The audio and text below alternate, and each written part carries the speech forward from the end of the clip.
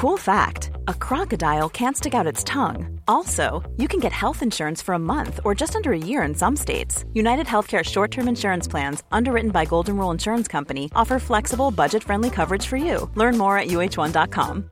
Everyone knows therapy is great for solving problems. But getting therapy has its own problems too. Like finding the right therapist, fitting into their schedule, and of course, the cost. Well, BetterHelp can solve those problems. It's totally online and built around your schedule. It's surprisingly affordable too. Connect with a credentialed therapist by phone, video, or online chat, all from the comfort of your home. Visit BetterHelp.com to learn more and save 10% on your first month. That's BetterHelp, H-E-L-P. There's never been a faster or easier way to start your weight loss journey than with PlushCare. PlushCare accepts most insurance plans and gives you online access to board-certified physicians who can prescribe FDA-approved weight loss medications like Wegovy and Zepbound for those who qualify. Take charge of your health and speak with a board-certified physician about a weight loss plan that's right for you. Get started today at plushcare.com/weightloss. That's plushcare.com/weightloss. plushcare.com/weightloss.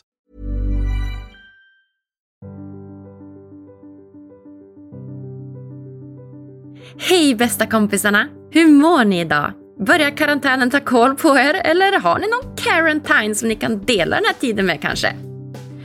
Oavsett så är jag så glad att ni fortfarande lyssnar på oss och jag hoppas att den här podden ska hjälpa er i de här tiderna att bli lite lyckligare oavsett om ni är själva eller om ni är med någon annan. Och det skulle vara så himla kul att komma i kontakt med er. Kan vi inte göra så här, för er som vill såklart? Skriv till oss på Instagram och berätta en sak som ni uppskattar med podden och en sak som ni skulle vilja förbättra. Det skulle betyda så mycket för mig. Idag ska jag få prata med fantastiska Annika Telléus som bland annat har skrivit boken Konsten att lyssna. Det ska bli så spännande. Vi kommer ta upp frågor som till exempel: varför är det så viktigt att just kunna lyssna på andra? Påverkar förmågan att kunna lyssna på andra välmåendet? Hur gör man för att utveckla sin förmåga att kunna lyssna på andra? Och mycket, mycket mer. Jag heter som vanligt Agnes Sjöström och den här podden presenteras i samarbete med hypnotication.com. Tack för att just du lyssnar. Nu kör vi igång!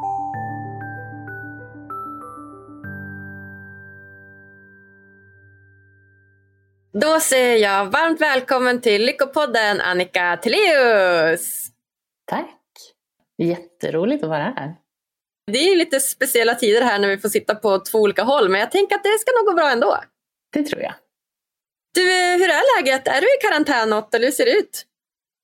Ja, jag jobbar ju rätt mycket med att hålla föreläsningar och så. Det har ju verkligen påverkats. Så att det blir digitalt i viss del, men mycket är ju framskjutet.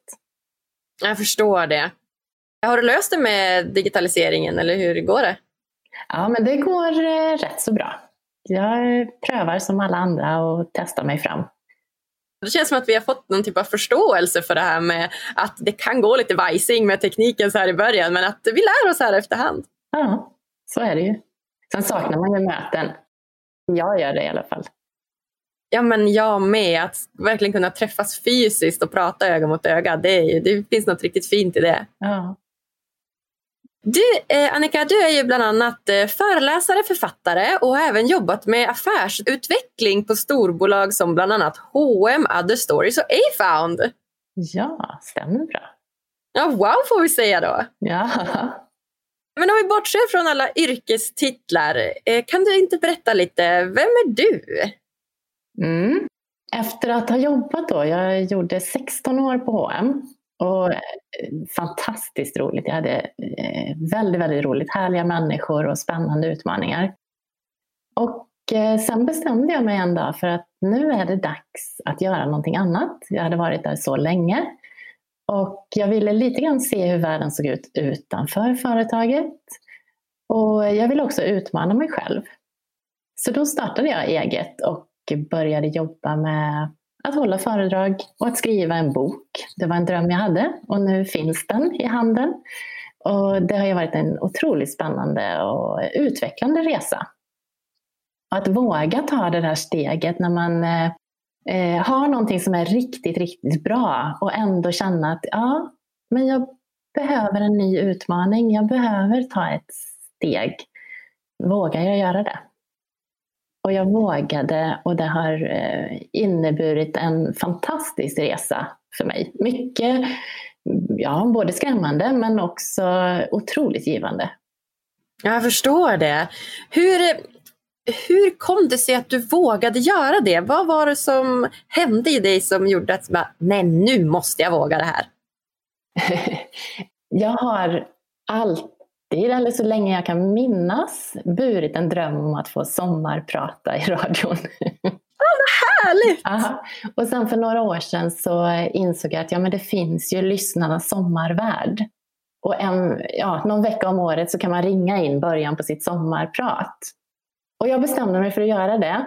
Och jag hade ritat en glad gubbe som jag satte upp framför mig på väggen för att jag skulle komma ihåg att le. Och jag hade skrivit ner början på mitt sommarprat. Och så ringde jag in och så tänkte jag, men jag talar inte om vem jag är om det inte går bra. Men så ringde jag och så säger den här rösten på telefonsvararen att börja med att tala in vem du är och var vi når dig. Okej, jag får göra det. Och sen så säger den också att är du redo? Om inte, lägg på luren. Och då blev det så här, det kickade in en massa kemikalier i kroppen. Och jag kände att det här är på riktigt. Det här nu är det live, nu är det någonting som betyder någonting, och jag var så redo. Och fingertopparna, de var alldeles kalla och händerna var svettiga och det var massor med fjärilar i magen. Och jag gjorde det och jag la på. Och jag kände att wow, den här känslan, den här intensiteten, jag älskar ju den. Den här lite nervositeten att det är på riktigt, det är på allvar. Och jag gör någonting som jag inte är helt bekväm med. Och så blev nästa steg att men när hade jag den på jobbet senast? Och jag hade precis varit ute på turné. Jag hade lyssnat på unga tjejer. Jag hade börjat i Göteborg, jag hade fortsatt i Moskva, Beijing, Shanghai, Hongkong, och jag hade inte haft den en enda gång. Och då kände jag att jag är lite för bekväm på mitt jobb. Det är dags att jag gör någonting nytt. För jag vill åt den här känslan. Wow, verkligen så himla inspirerande. Och vad fint att du lyssnar på dina känslor så mycket. Att det är just den känslan du vill åt. Ja. För annars tycker jag att det är så himla vanligt att man går efter tanken. Så här, vad borde jag göra? Vad bör jag göra? Vad är coolt att göra? Medan det känns som att du verkligen grundade ditt beslut i den här känslan. Ja, men precis så är det. För det är ju inte riktigt klokt att säga upp sig från ett välbetalt jobb på ett toppenföretag.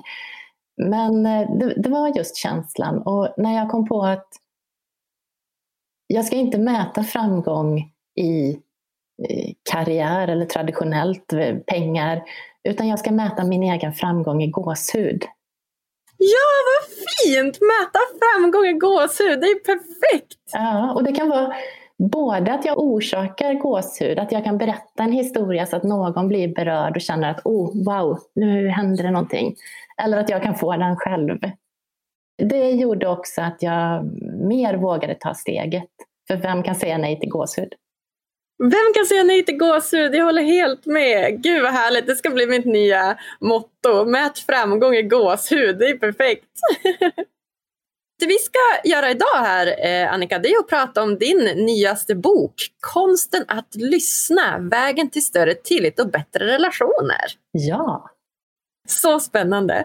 Men först så tänkte jag så här, att för att vi ska få lära känna dig ordentligt så tänker jag att vi kör 3 snabba frågor tillsammans med Annika Telléus.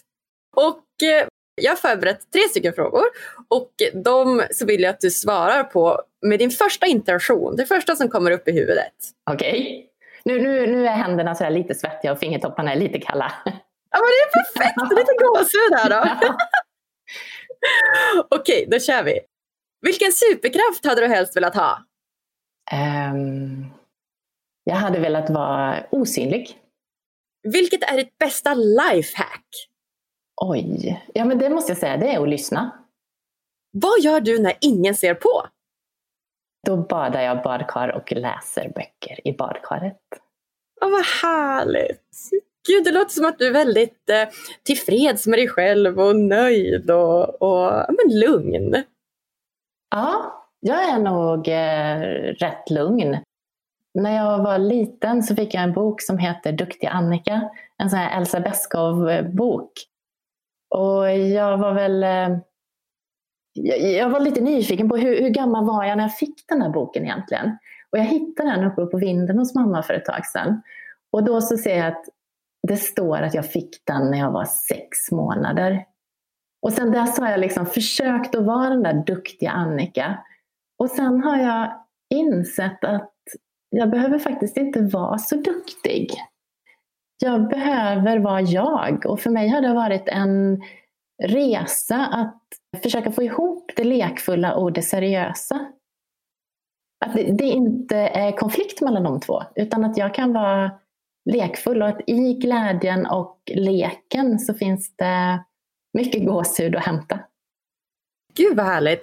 För det är precis som du säger, jag tycker det känns som att man delar upp det i antingen är du ett barn eller så är du en vuxen. Och barn, de får leka och de får flamsa runt och de får vara oseriösa, men när du är vuxen, ja men då ska du minsann sköta dig och vara duktig, som du säger, gärna en duktig flicka och bara seriös och så.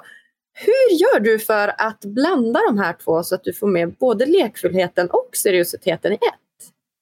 Ja, det har ju varit en jättesvår och lång resa. Men jag tror att för mig har det handlat mycket om att inte se dem som motsatser. Och att jag tror att vi kanske också nu i de här tiderna när vi är mer i vår hemmiljö, vi visar mer av vår hemmiljö, vi kanske visar mer av oss själva. Plötsligt ser man någon som har spelat in ett webbmöte och alla har roliga hattar på sig. Och det kanske är ett steg i den där lekfullheten, att vi måste tillåta den. Och vara lite snällare mot varann och också mot oss själva, att inte döma så snabbt. Verkligen. För om jag relaterar till mig själv så jag tycker att humor och lekfullhet, det får ju mig att connecta med människor.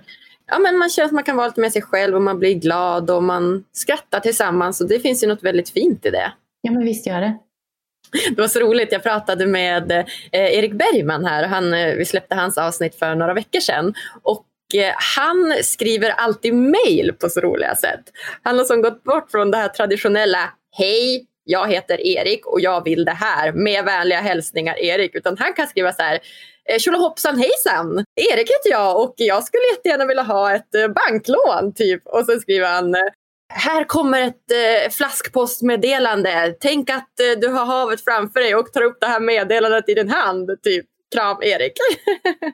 Det tyckte jag var så roligt. Ja, vad härligt. Ja, verkligen. Men du, den här boken då, Konsten att lyssna. Berätta, hur kom det sig att du skrev den? Jag har alltid varit väldigt nyfiken på hur fungerar vi som människor? Hur fungerar vi tillsammans? Det har varit ett stort intresse. Det jag har läst mycket hela tiden. Och så var jag så här, ja men vill jag jobba med människor? Vill jag utbilda mig till psykolog? Och det var en tanke så här, ja men det skulle jag kunna göra. Men så kände jag att jag vet inte om jag är beredd att sätta mig och plugga i 5 år. Vad har jag med mig? Jag bestämde mig för att titta lite grann. Vad har jag gjort i mitt liv och vad har jag samlat på mig? Så jag i princip skrev lappar med mina olika erfarenheter och så la jag ut dem på golvet. För att jag tänkte att jag ska försöka se om jag hittar den röda tråden i det jag har gjort. Och plötsligt blev det jättetydligt att den röda tråden i mitt liv, det var att lyssna. Att jag har gjort det sedan jag var liten. Men att jag också alla år på H&M, det handlade mycket om att lyssna på kunder, att lyssna på medarbetare. Så att utan att ha det terapeutiska eller det pedagogiska så har jag varit i ett lyssnande tillstånd väldigt, väldigt länge.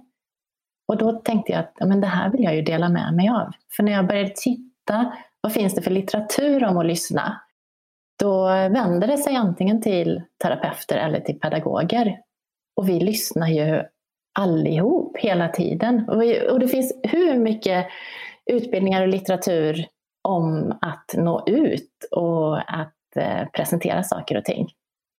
Men inte så mycket om vad som händer när man lyssnar. Men gud vad spännande. Varför är det så viktigt att kunna lyssna? Jag tror att det handlar om ett eget ansvar. Dels att lyssna på sig själv. Att det händer någonting när man lyssnar på sig själv. Man hittar sin plats. Och också det här om att om inte jag lyssnar på mig själv, hur ska jag tycka att någon annan ska behöva lyssna på mig då? Om inte jag ens lyssnar själv. Verkligen. Men framförallt att lyssna på varann och vad som händer när vi verkligen lyssnar. Att det skapas band. Och när vi lyssnar på ett icke-dömande sätt och accepterar den personen vi har framför oss och det den säger. Det är ju jättefint att känna att någon lyssnar på mig och någon accepterar mig som jag är. Och också när jag lyssnar på det.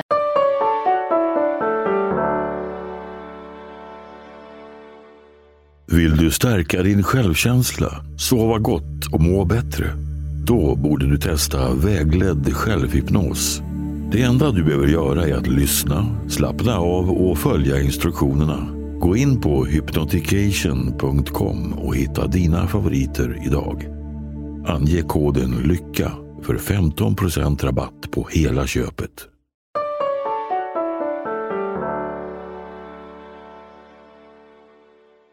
Sättet så får jag ju tillgång till nya perspektiv och jag får ju en ökad förståelse för den andra.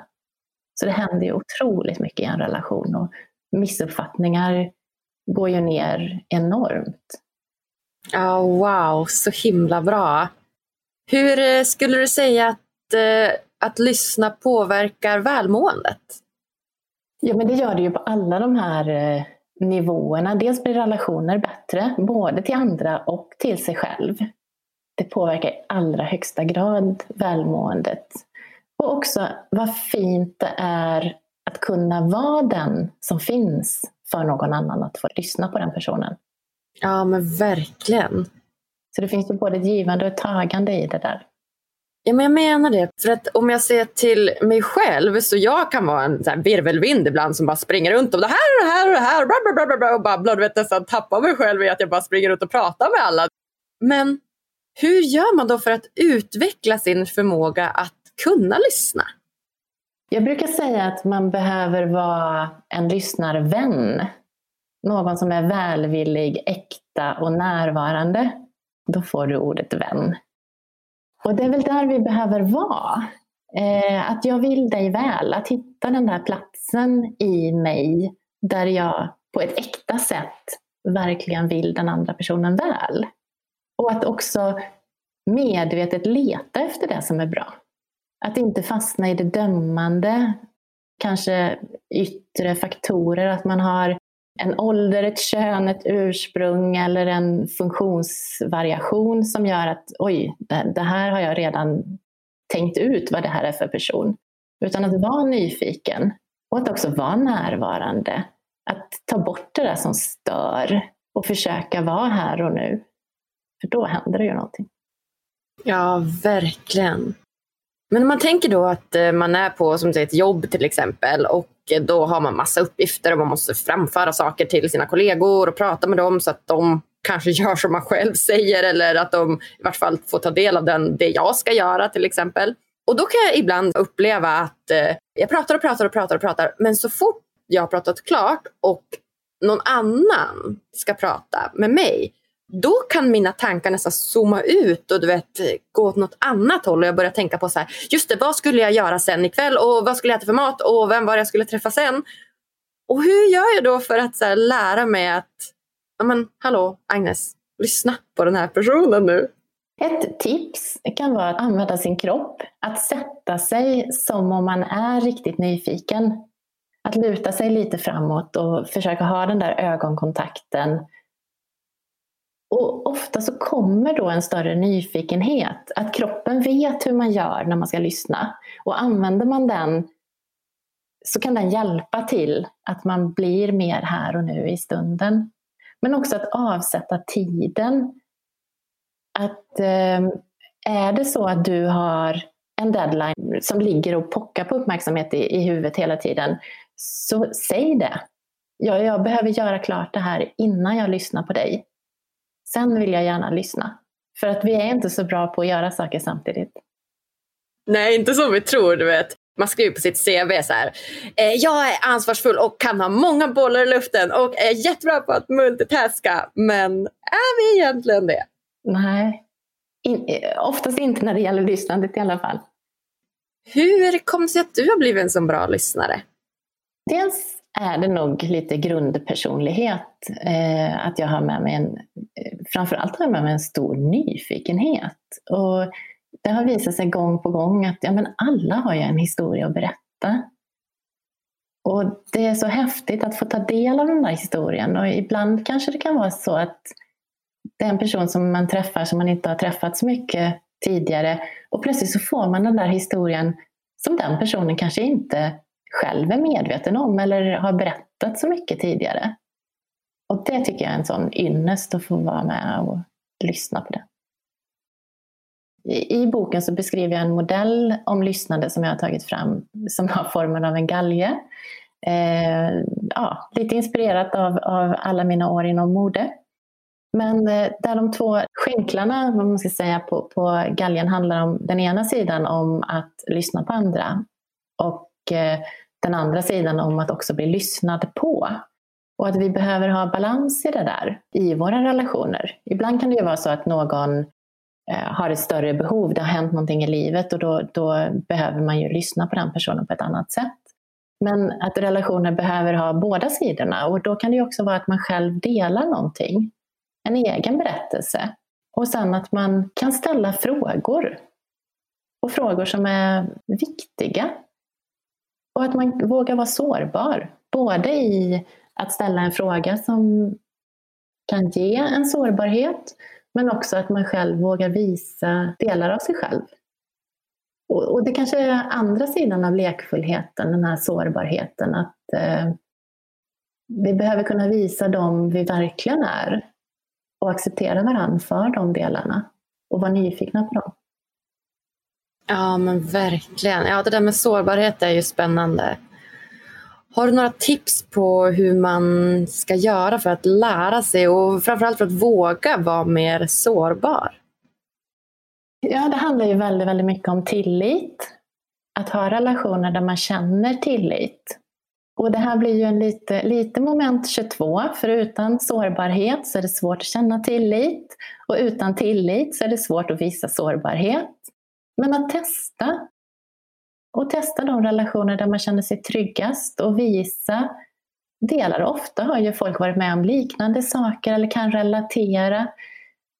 Jag brukar ibland när jag har kurser kanske i presentationsteknik eller ledarskap ge exempel på när Patti Smith, den här världsartisten, sjöng i konserthuset när Bob Dylan hade fått Nobelpriset. Och hon tappar texten, hon kommer av sig, hon står på Nobelprisutdelningen i konserthuset i Stockholm. Kungahuset sitter där och alla Nobelpristagare är på plats och hon får inte ut texten, den fastnar. Och där visar hon ju en otrolig sårbarhet. Jag tror att det var den största rädslan hon hade på den morgonen, att hon inte skulle få ur sig texten. Men det som händer, det är någonting magiskt när man tittar på den här inspelningen som finns på YouTube. Det händer någonting i publiken och plötsligt säger hon själv: ursäkta mig, kan vi bryta och ta det här stycket från början för att jag är så nervös. Och när hon fortsätter, man ser hur tagen publiken är och tårarna rinner och hon berättar själv att dagen efter så hade hon stött på några Nobelpristagare i frukostmatsalen på Grand Hotel. Och de hade sagt att wow, vad fint det här var. Och hon hade sagt att men jag önskar att jag hade kunnat göra sången rättvisa. Och då så var det en Nobelpristagare som sa det att ja, men det var så fint, för det illustrerade verkligen hur vår kamp många gånger ser ut. Där vi har det, men vi får inte ur oss det, utan det tar lång tid innan man får det. Och för mig så visar den här historien att när hon var sårbar, den kärleken hon fick, den var ju enorm. Så att jag tror inte vi behöver vara rädda för det. Och det är väl tillbaks till det vi pratade om tidigare, att vi vill gärna vara duktiga och kanske till och med perfekta och tror att det är sättet för att få folk att älska oss eller beundra oss eller tycka om oss. Men vi behöver dela den där. Vi behöver inte alls vara perfekta. Vi behöver vara oss själva och vi behöver acceptera inte bara andra för det, utan vi behöver acceptera oss själva också för att vi inte är perfekta. Ja, men verkligen. Alltså det finns ju inget finare, det vet man ju själv, när någon visar sig sårbar, eller som i det här fallet då, när någon talar inte riktigt lyckas leva upp till sina egna förväntningar kanske på vad hon skulle göra. Men jag tänker att det, som du säger, det grundas ju oftast i någon typ av rädsla och någon typ av dömande av andra människor. Och just det här med att man dömer varandra tycker jag är så himla vanligt idag. Du vet, det är ju knappt så att man kan gå på stan och så ser man någon som kanske har en lite utstickande jacka, så är det lätt sådär att, men gud vilken jacka, och hur kan hon eller han ha på sig den, och du vet. Varför är det så, och hur kan vi göra för att undvika den här dömande tankesättet som många människor har? Det finns en bakgrund i att vi försöker hitta likheter. Där sticker olikheter ut och det kan göra oss rädda. Men ett första steg tror jag är att bli medveten om dem. Jag har rest rätt mycket via jobbet och mött andra kulturer, och då blir det otroligt påtagligt hur svenskt jag ser på världen. Och det har ju varit väldigt spännande, för där har jag ju lärt mig gång på gång genom att göra misstag att jag inte är så fördomsfri som jag skulle önska. Men att bli medveten om det och få den insikten att oj, vänta, nu dömer jag den här personen för att hon har en jacka. Det är ju ett första steg i att oj, då kanske jag kan bromsa och titta, jaha, men varför gjorde jag det? Är det så farligt? Eller vad spännande att hon vågar ha en sån jacka. Så att ens tänka tanken och vara medveten om att jag tolkar och jag dömer hela tiden. Där har jag en annan modell i min bok. Där jag tänker att jag ska försöka förklara den så att den också hörs i radion. På framsidan av min bok så finns det 3 olika bubblor. Och det är som tankebubblor och det är som pratbubblor, och de går ihop. Och den ena bubblan, det handlar om vad jag säger. Och så finns det en bubbla som också är vad jag tänker. De bubblorna ligger inte alltid på varann. För jag säger ju inte alltid det jag tänker. Och ibland tror jag att jag säger det jag tänker. Men att det inte kommer ut så. Och sen så finns det då en tredje bubbla som handlar om vad den som lyssnar på mig tar med sig och tolkar. Och de här går ju inte alltid ihop. Min man och jag var ute och åkte bil för ett tag sedan. Och jag säger att du, vid nästa avfart så finns det en jättebra restaurang. Ja, säger han, för det var han som körde. Ja, den har jag också hört talas om, den ska vara jättebra. Och så kör han förbi avfarten. Jag säger, men vi skulle ju äta där. Han bara, nej, det sa du inte. Men jag tänkte ju det. Och jag hade tänkt att där ligger en jättebra restaurang, där vill jag att vi ska äta. Men vad jag sa, det var där ligger det en jättebra restaurang. Ja, sant. Att, vi kan ju inte förvänta oss att andra ska gå omkring och vara tankeläsare när vi inte förmår sätta ord på det vi själva tänker. Och där är det ju många gånger vi går fel, både när vi själva pratar men också när vi lyssnar på andra. Att ställa en fråga till. Jag hörde det här. Var det så du menade? Så att vi kan vara tydliga både för oss själva och för andra. Ja, men verkligen. Och där ser man ju lätt det faktiskt kan uppstå missförstånd när man pratar. Hela tiden. Så tydlighet helt enkelt, att vara lite tydligare i det man vill förmedla så att den andra personen har möjlighet att uppfatta det på det sättet man menar. Ja, och också när man lyssnar att man stämmer av. Nu har jag hört dig säga det här. Var det så du menade? Just det. För många gånger så vi kanske lägger in olika betydelser i samma ord. Så att vi, även om vi använder samma ord, så ser vi olika bilder och olika saker för oss. Vem skulle man säga bär ansvaret i det här? Är det båda två? Både den som faktiskt verbalt säger något och den som tolkar det som sägs? Ja, det ska jag säga. Ja, just det. Så att om man då vill bli en bättre lyssnare i det här som du sa, så dels så sa det här med nyfikenhet, att man faktiskt kan vända sig och visa med kroppsspråket att även fast mina tankar snurrar iväg så försöker jag liksom ändå med kroppsspråket visa att jag vill lyssna, och då automatiskt kanske man lyssnar lite mer. Vad finns det mer för tips som man kan använda för att bli en bra lyssnare? Att inte döma. Just det. Och att också ha med sig tanken att jag kan ha fel.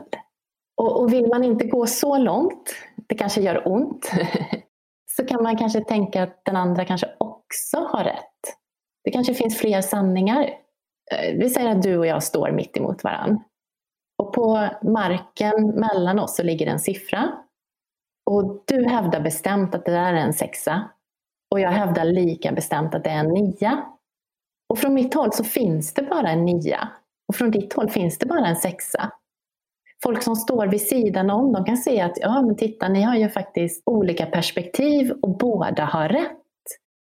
Men för att vi ska se det så krävs det ju en nyfikenhet och en öppenhet för att det finns en annan sanning. Och en vilja att dels för mig att bjuda in dig, ställ dig här bredvid mig för att se hur världen ser ut från mitt håll. Men också viljan att besöka dig och se världen från ditt håll. Jag kan ju inte kräva att du ska komma till mig och se världen från mitt håll om inte jag är beredd att ställa mig bredvid dig och se världen från ditt håll. Ja, men precis. Att man igen är lite nyfiken på hur världen ser ut från den andra personens perspektiv. Ja, och i dagsläget så rätt mycket händer ju i världen och det blir mer och mer polariserat. Och även i karantäntider och hur folk tolkar. Och många gånger så verkar det som att folk ställer sig i ett ytterläge och kanske fördömer dem som står i ett annat ytterläge. Men är inte beredda att se hur ser det ut därifrån. Vi behöver nog tänka att det finns fler sanningar och vara nyfikna på vad är det som har skapat den bilden du har från ditt håll. Och vad kan jag lära mig därifrån? Ja, verkligen. Och då känns det också som att resa och se nya kulturer, precis som du har gjort. Det känns ju som att det är ju en väldigt bra väg till att lära sig se saker från andras perspektiv. Ja, det kan vara väldigt påtagligt att men kommer jag till Asien och här fungerar saker och ting väldigt annorlunda. Sen kan jag komma hem och så kan jag bli så här, jaha, men vänta lite, ja, men det där var i Asien. Och så glömmer jag att bara för att vi har samma bakgrund eller vi har varit med om samma upplevelser så tror jag att vi förstår varandra. Så ibland så är det nästan lättare att komma till en annan kultur för att bli medveten om vilka olikheter vi har. För de olikheterna, de finns och vi behöver fortsätta att ställa frågor och bekräfta att vi uppfattar saker på samma sätt. Eller på olika sätt och vara nyfikna på varför. Ja, men verkligen, verkligen. Och det är inte alltid så att Sverige har de bästa sätten, utan det kan ju finnas massa andra länder och kulturer som gör saker på mycket effektivare sätt. Absolut. Ja, så himla spännande. Jag vet också att du berättar för mig att du har några ledord som du använder dig av sådär till vardags. Ja. Berätta, vad är det för ledord och hur kommer det sig att du har just dem? Ja, men jag satte mig ner, jag tror att det var inför 2018. Och så tänkte jag att men vad fint det skulle vara om jag kunde ha några ledord för det här året. Och vilka skulle det i så fall vara? Och då var det väldigt snabbt att glädje vill jag ha som ett ledord.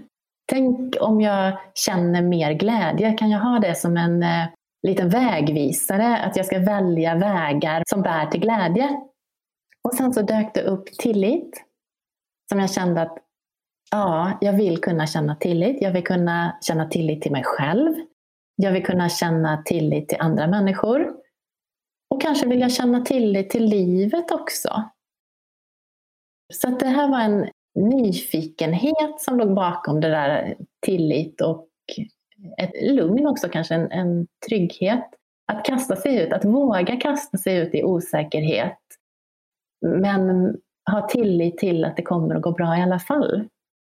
Och sen tog det lite tid innan jag kom på den tredje. För jag tänkte att man brukar ju ofta prata om att man har 3 saker. Att det låter bra när man säger tre saker tillsammans. Och då var det lite svårare. Men sen så plötsligt så insåg jag att flöde eller flow. Att vara i ett tillstånd där man känner att här kommer jag till min rätt. Jag är lite på kanten till min förmåga. Jag utmanar mig själv. Och jag kan vara här och nu och känna den här känslan. Men också i att tro, att våga ha tillit till flödet. Att det ena kommer att ge det andra och att vara öppen för de möjligheter och de möten som sker på vägen. Så att inför 2018 så blev det glädje, tillit och flöde.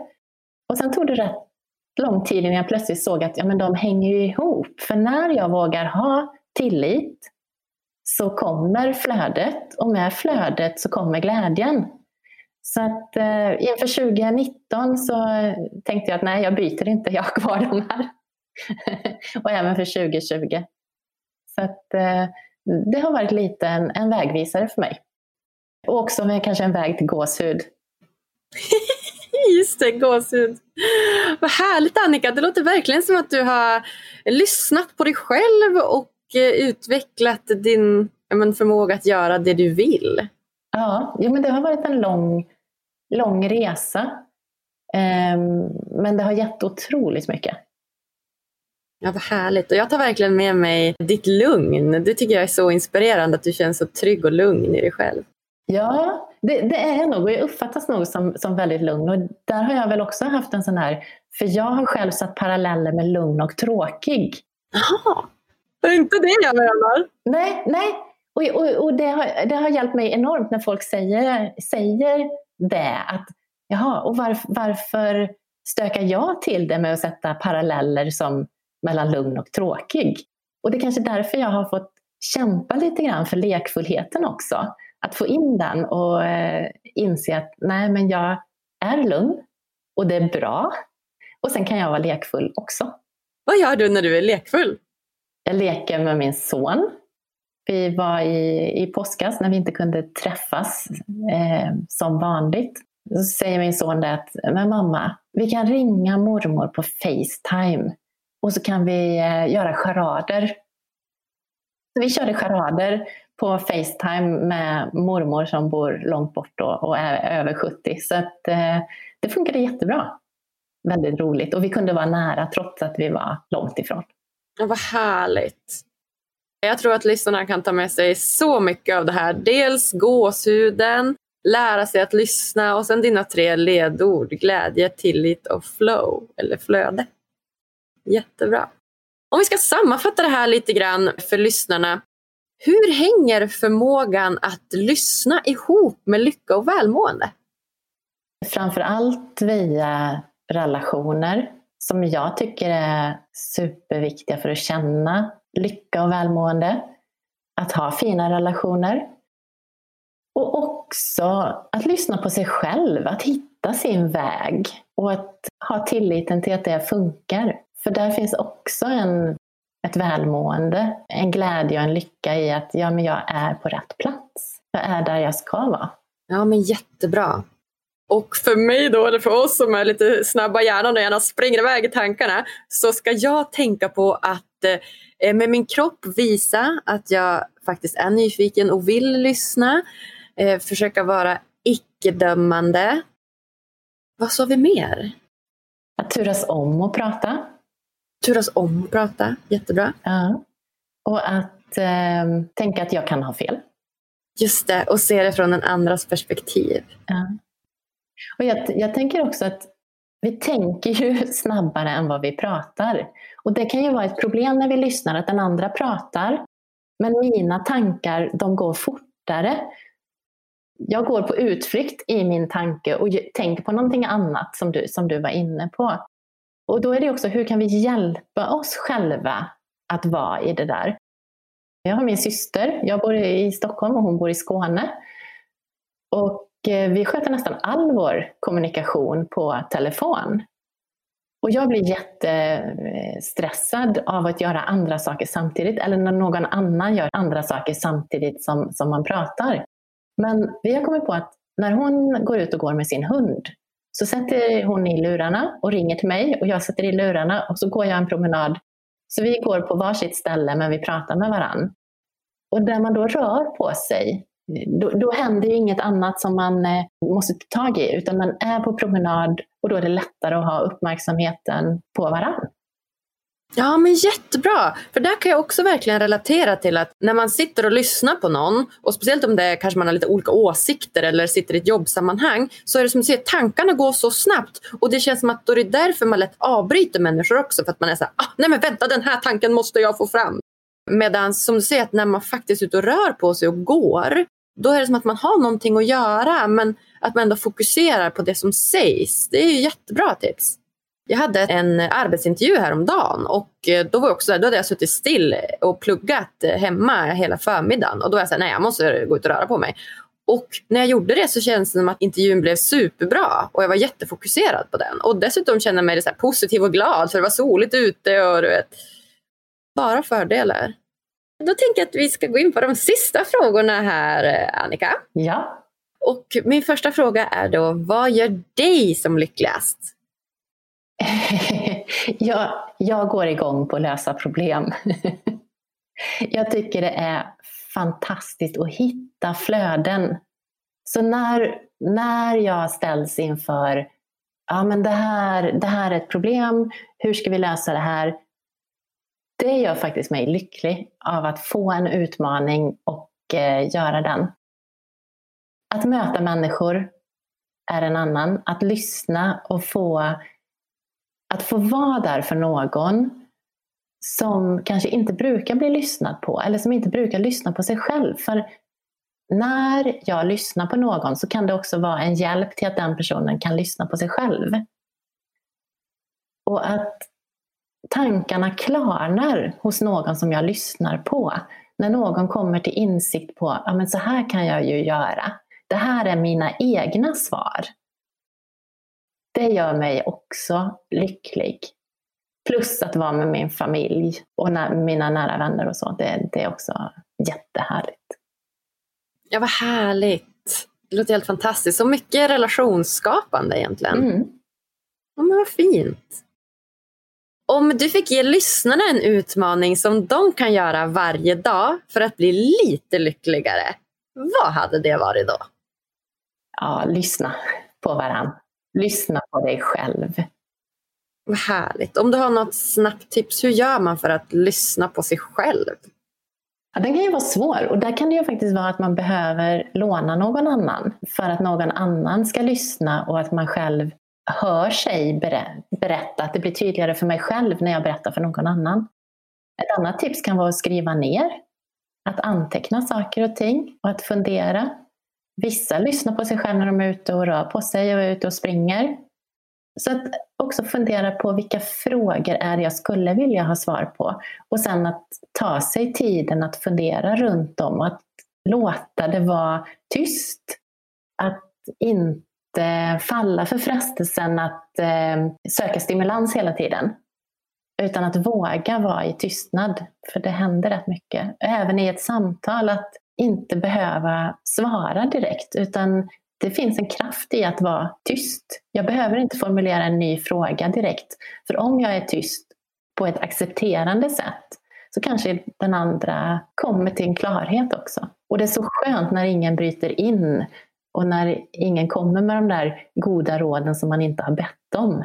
För det händer ju rätt ofta när man pratar med någon. Ja, men verkligen, att de vill komma med sin version. De har ju säkert en god intention i det som du säger, men att ibland så finns det något fint i att lyssna och våga vara i tystnad, både med sig själv och med andra. Vem hade du velat ska gästa Lyckopodden? Oj, det är så många. Jo, men jag ska tipsa om Caroline Moore. Det är en vän till mig som hon har drömt om att bli golfproffs i hela sitt liv. Och sen strax efter 20 så fick hon sin proffslicens. Och bara några veckor därefter så fick hon reda på att hon hade cancer i knät och var tvungen att amputera sitt ena ben. Men hon har vänt det här till att se otroligt positivt och jobbar med mental träning och föreläser mycket om det idag och ser ja men hon har ju ett ben kvar. Och faktiskt 2 månader eller 3 månader efter amputationen så vann hon SM i golf tillsammans med sin syster. Ja men wow! Ja, det låter ju verkligen som en inspirerande person. Vilken vändning! Ja. Spelar hon golf idag? Det gör hon, men inte som proffs. Fantastiskt kul att ha dig med här i Lyckopodden, Annika. Tack snälla för att du ville komma och gästa oss. Tack, det var jättekul att vara med. Ja men shit, så himla bra hörni.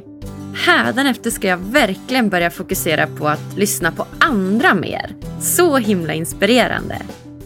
Tycker ni det här var lika bra som jag? Prenumerera gärna på Lyckopodden och följ oss på sociala medier. Tack för att just du lyssnar. Vi hörs på tisdag igen. Puss och kram!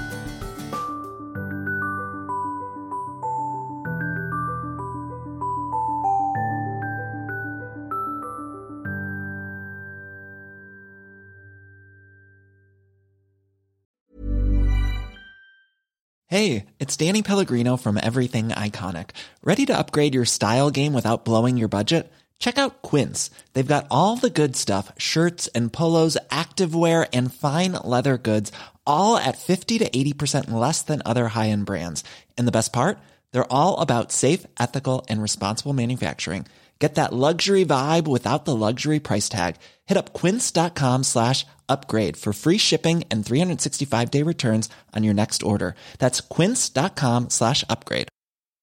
Imagine the softest sheets you've ever felt. Now imagine them getting even softer over time. That's what you'll feel with Boll & Branch's organic cotton sheets. In a recent customer survey, 96% replied that Boll & Branch sheets get softer with every wash. Start getting your best night's sleep in these sheets that get softer and softer for years to come. Try their sheets with a 30-night guarantee. Plus, get 15% off your first order at bollandbranch.com. Code BUTTERY. Exclusions apply. See site for details.